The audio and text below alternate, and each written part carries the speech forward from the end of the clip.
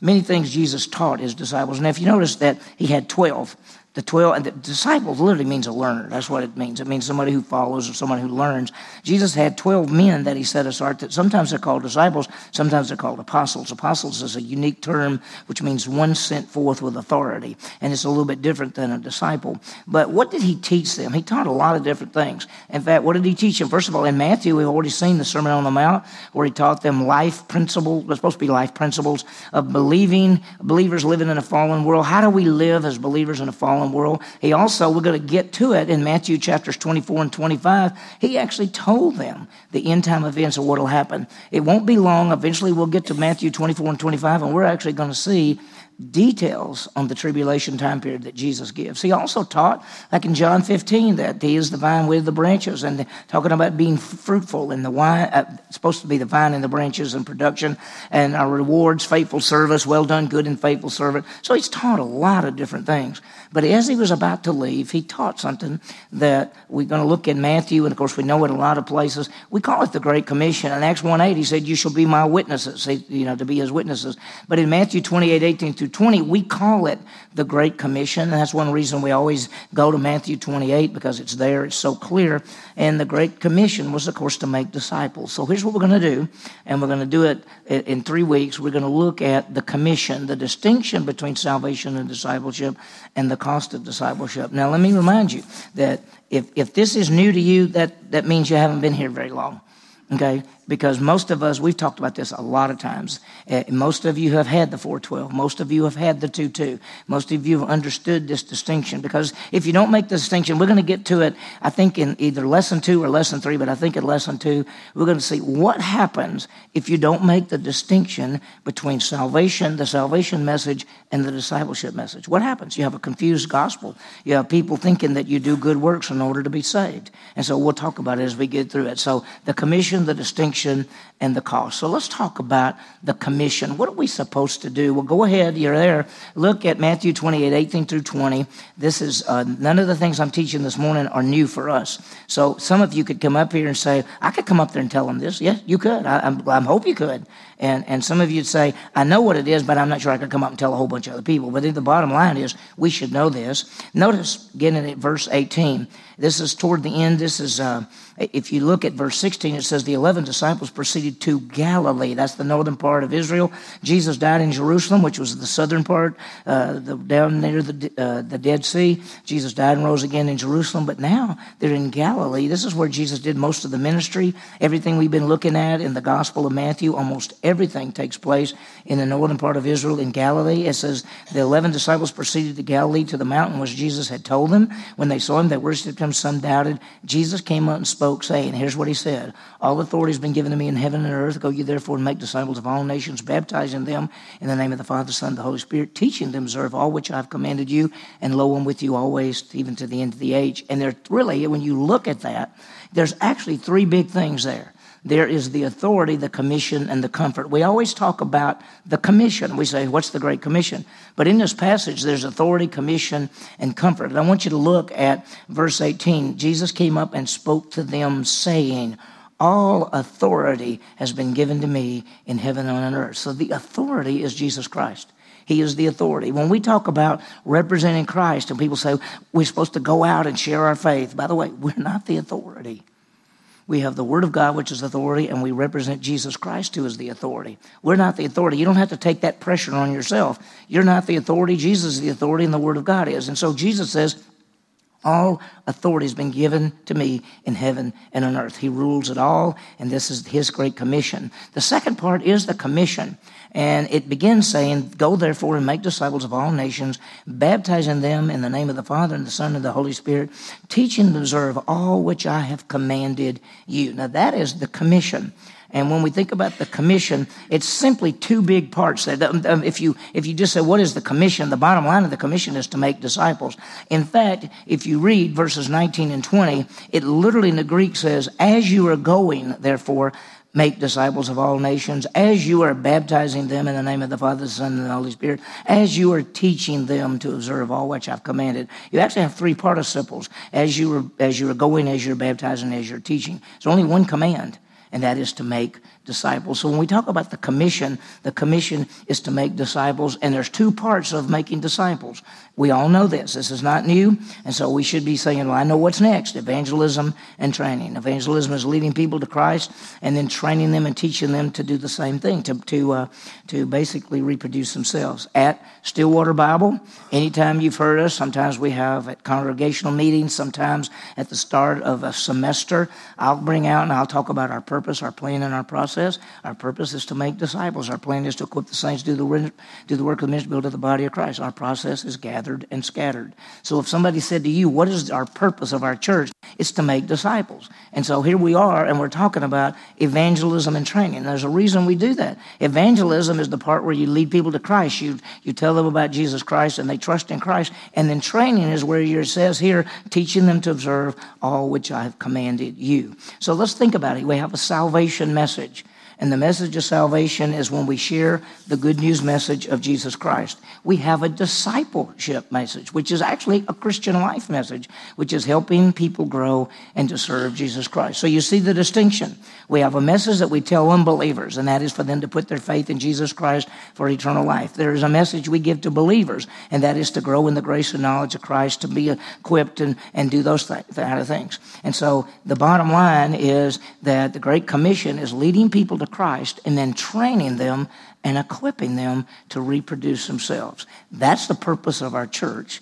That's the purpose of you individually. That's the purpose of us corporately. And that goes back to what we call the Great Commission. And if you notice in the Great Commission, there are two things: evangelism and what? Training. They go together. The third part of this whole thing is the comfort.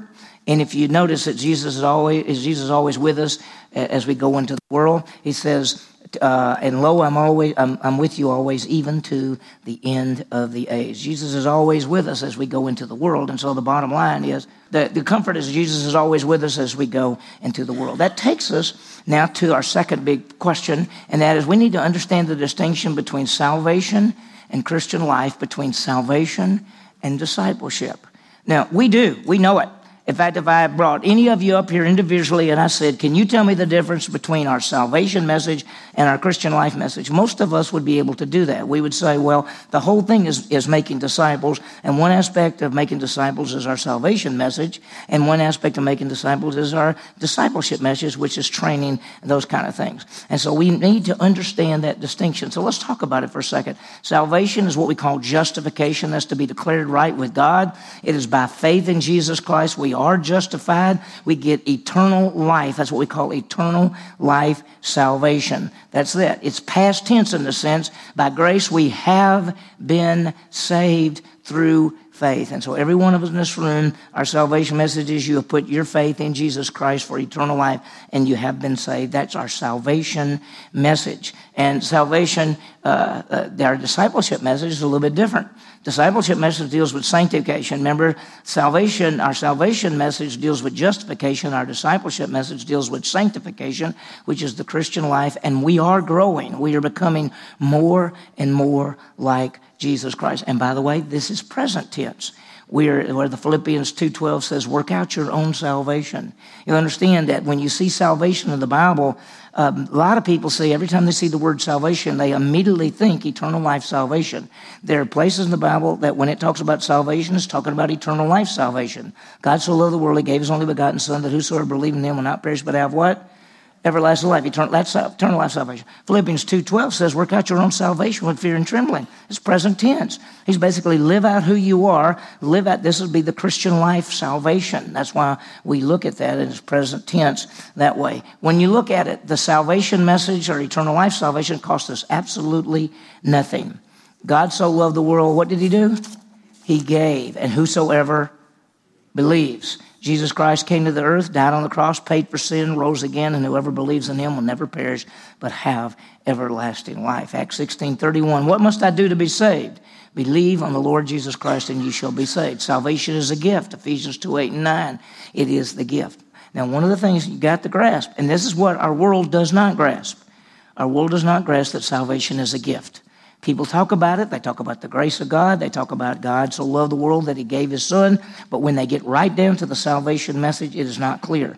Gene and I were listening to something yesterday, and the guy was, kind of a message deal, and at the end, the guy said, I want to tell you the salvation message. I want to tell you the gospel message. And it was so confusing that, he took about 10 to 15 minutes to give the gospel message, and it ended up being, turn away from your sins, give your life to Jesus, make him Lord, make a public profession. That was his message. That's not the salvation message. Salvation message is a grace. Salvation message is a gift. It's not what we do. We take the gift of eternal life, which comes simply by faith. Well, let's talk about discipleship for a second. Discipleship is living for Christ. Discipleship is saying, I want my life to count for Christ. And it cost us our lives. Salvation cost us what? Eternal life, salvation cost us what? Absolutely nothing. Discipleship cost us what? Our lives. Because we're going to say to God, I want my life to count for you. I think the Romans 12, 1 and 2 is very powerful when it says, I beseech you, brethren. Who's he writing to?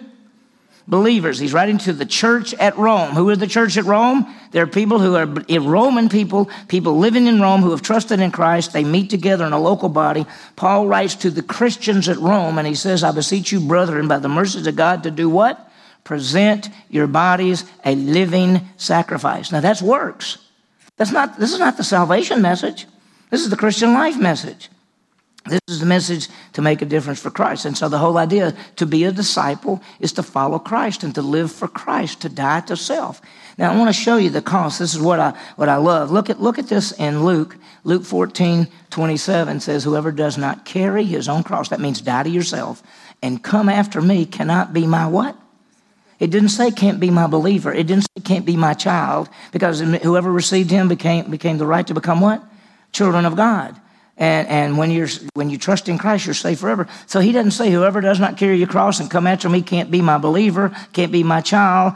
He says whoever doesn't take up their cross, which means to die to self, and come after me cannot be my disciple. I want to clear up something. I read a book the other day, and the guy was talking about taking up your cross, and he said your cross is some burden you have, like maybe you got a bad leg, or maybe you grew up in a bad family, or maybe taking up your cross is not some burden in your life. Taking up your cross is dying to yourself. Because at the time of Jesus Christ, to take up a cross didn't mean you suffer a tough life. Taking up a cross means they were going to kill you and put you to death. So for us to take up our cross says we're going to die to ourselves and we're going to live for Jesus Christ. Now let me tell you, every one of us in this room know this. But the hardest thing to do is to do it. I mean, taking the gift of eternal life costs us nothing. We say, man, I'm saved forever. Nothing can change it. But to be a disciple for Jesus Christ, to say, I want my life to count for him, I will go where? Go where? Anywhere. I will go anywhere he wants me to go. I'll do whatever he wants me to do. I want my life to count for him. Take my life, Lord, and use me for your glory. It's very similar to the prayer of Jabez, Lord, expand my border. Expand it. Lord, take my life. Use me to do things even beyond what I could imagine. That's discipleship. And that's dying to yourself. And it's huge. And it is not something that doesn't cost us. It costs us a lot. My story, I trusted Christ when I was 19. It cost me absolutely nothing. I was in a car going to get a hamburger after hearing the Bible study about how Jesus died for me and paid for sin and rose again. If I would believe in him, I would have eternal life, that it was a gift. It was not my works. It was not me offering something to God like, okay, from now on, God, I'm going to live for you. It was basically taking the gift, and I trusted in Christ when I was 19 years old. I was 25 or 26 years old when I came to the point in my life that I said, I want my life to count for you. Now, that cost me. That cost me. Salvation didn't cost me anything. In fact, boy, I was jumping up and down and saying, man, I've got eternal life, and nothing can change it. I know I'm going to heaven. When I made the other decision to live for Jesus Christ, that's costing me. I actually said, because I was a coach at that time, and I actually said, Lord, if you don't want me to be a coach, I'll do whatever you want me to do. I'll go wherever you want me to go. Whatever you want, I give you my life. That's what discipleship is, and that's where we are. All of us in this room, you'd say every one of us in this room have taken what? The gift of eternal life simply by faith, right? And it's a gift. But what about living for Christ? What about your life counting for him? What about saying, I want to my life, and I'll go wherever you want me to go, and I'll do whatever you want me to do? Now, that's a big choice, because sometimes you say, well, but I've kind of always done this, or I've done this, or well, I've got things I want to do. Listen, what we say is, it's you. My life is yours. And that's discipleship. And that's why Jesus said, if you don't take up your cross and die to yourself, you can't be his disciple. Now, you have eternal life and you're saved and saved forever. But discipleship is where you serve. Discipleship is where you get rewards. Discipleship is when you stand before him and he says, well done, good, and what? Faithful servant. This is where we are. This is why this is such a tough thing. So when you think about it, salvation is a gift by faith and it absolutely costs us nothing. Discipleship is works. It's works where you give your life. It costs us our lives. It comes by faithfulness. And you decide that you want your life to count for Christ. So now, as we're going to go get out just a touch early. And I want you to think about this. There are two different messages here. The message of salvation and the message of discipleship. And if people confuse those messages, let me ask you something. If the message of discipleship is give your what? Give your life to him in service. But if I make that the salvation message, in order to be saved, you've got to be willing to give your life to Christ so you can serve him, right? Now, what's happened there? Suddenly the salvation message is not a gift, it's what? It's works. I mean, we did membership training last Sunday, and I think we had 32 people join, 32 adults join, not counting kids. And a lot of them are going to come up at the end of the service this morning. We're going to bring them up there, and we're all going to clap and cheer, and it's all great. And I asked them some questions. I said, let's do this, because we were going through the gospel. And I said, how many of you were taught you need to repent of your sins to be saved? Every hand went up. How many of you are taught you need to give your life to Jesus to be saved? Every hand went up. I said, how many of you are taught you need to make him Lord of your life to be saved? Every hand went up. I said, how many of you are taught that you need to ask Jesus to come into your life somehow? Every hand went up. Okay, what's wrong with that? What's wrong with those messages?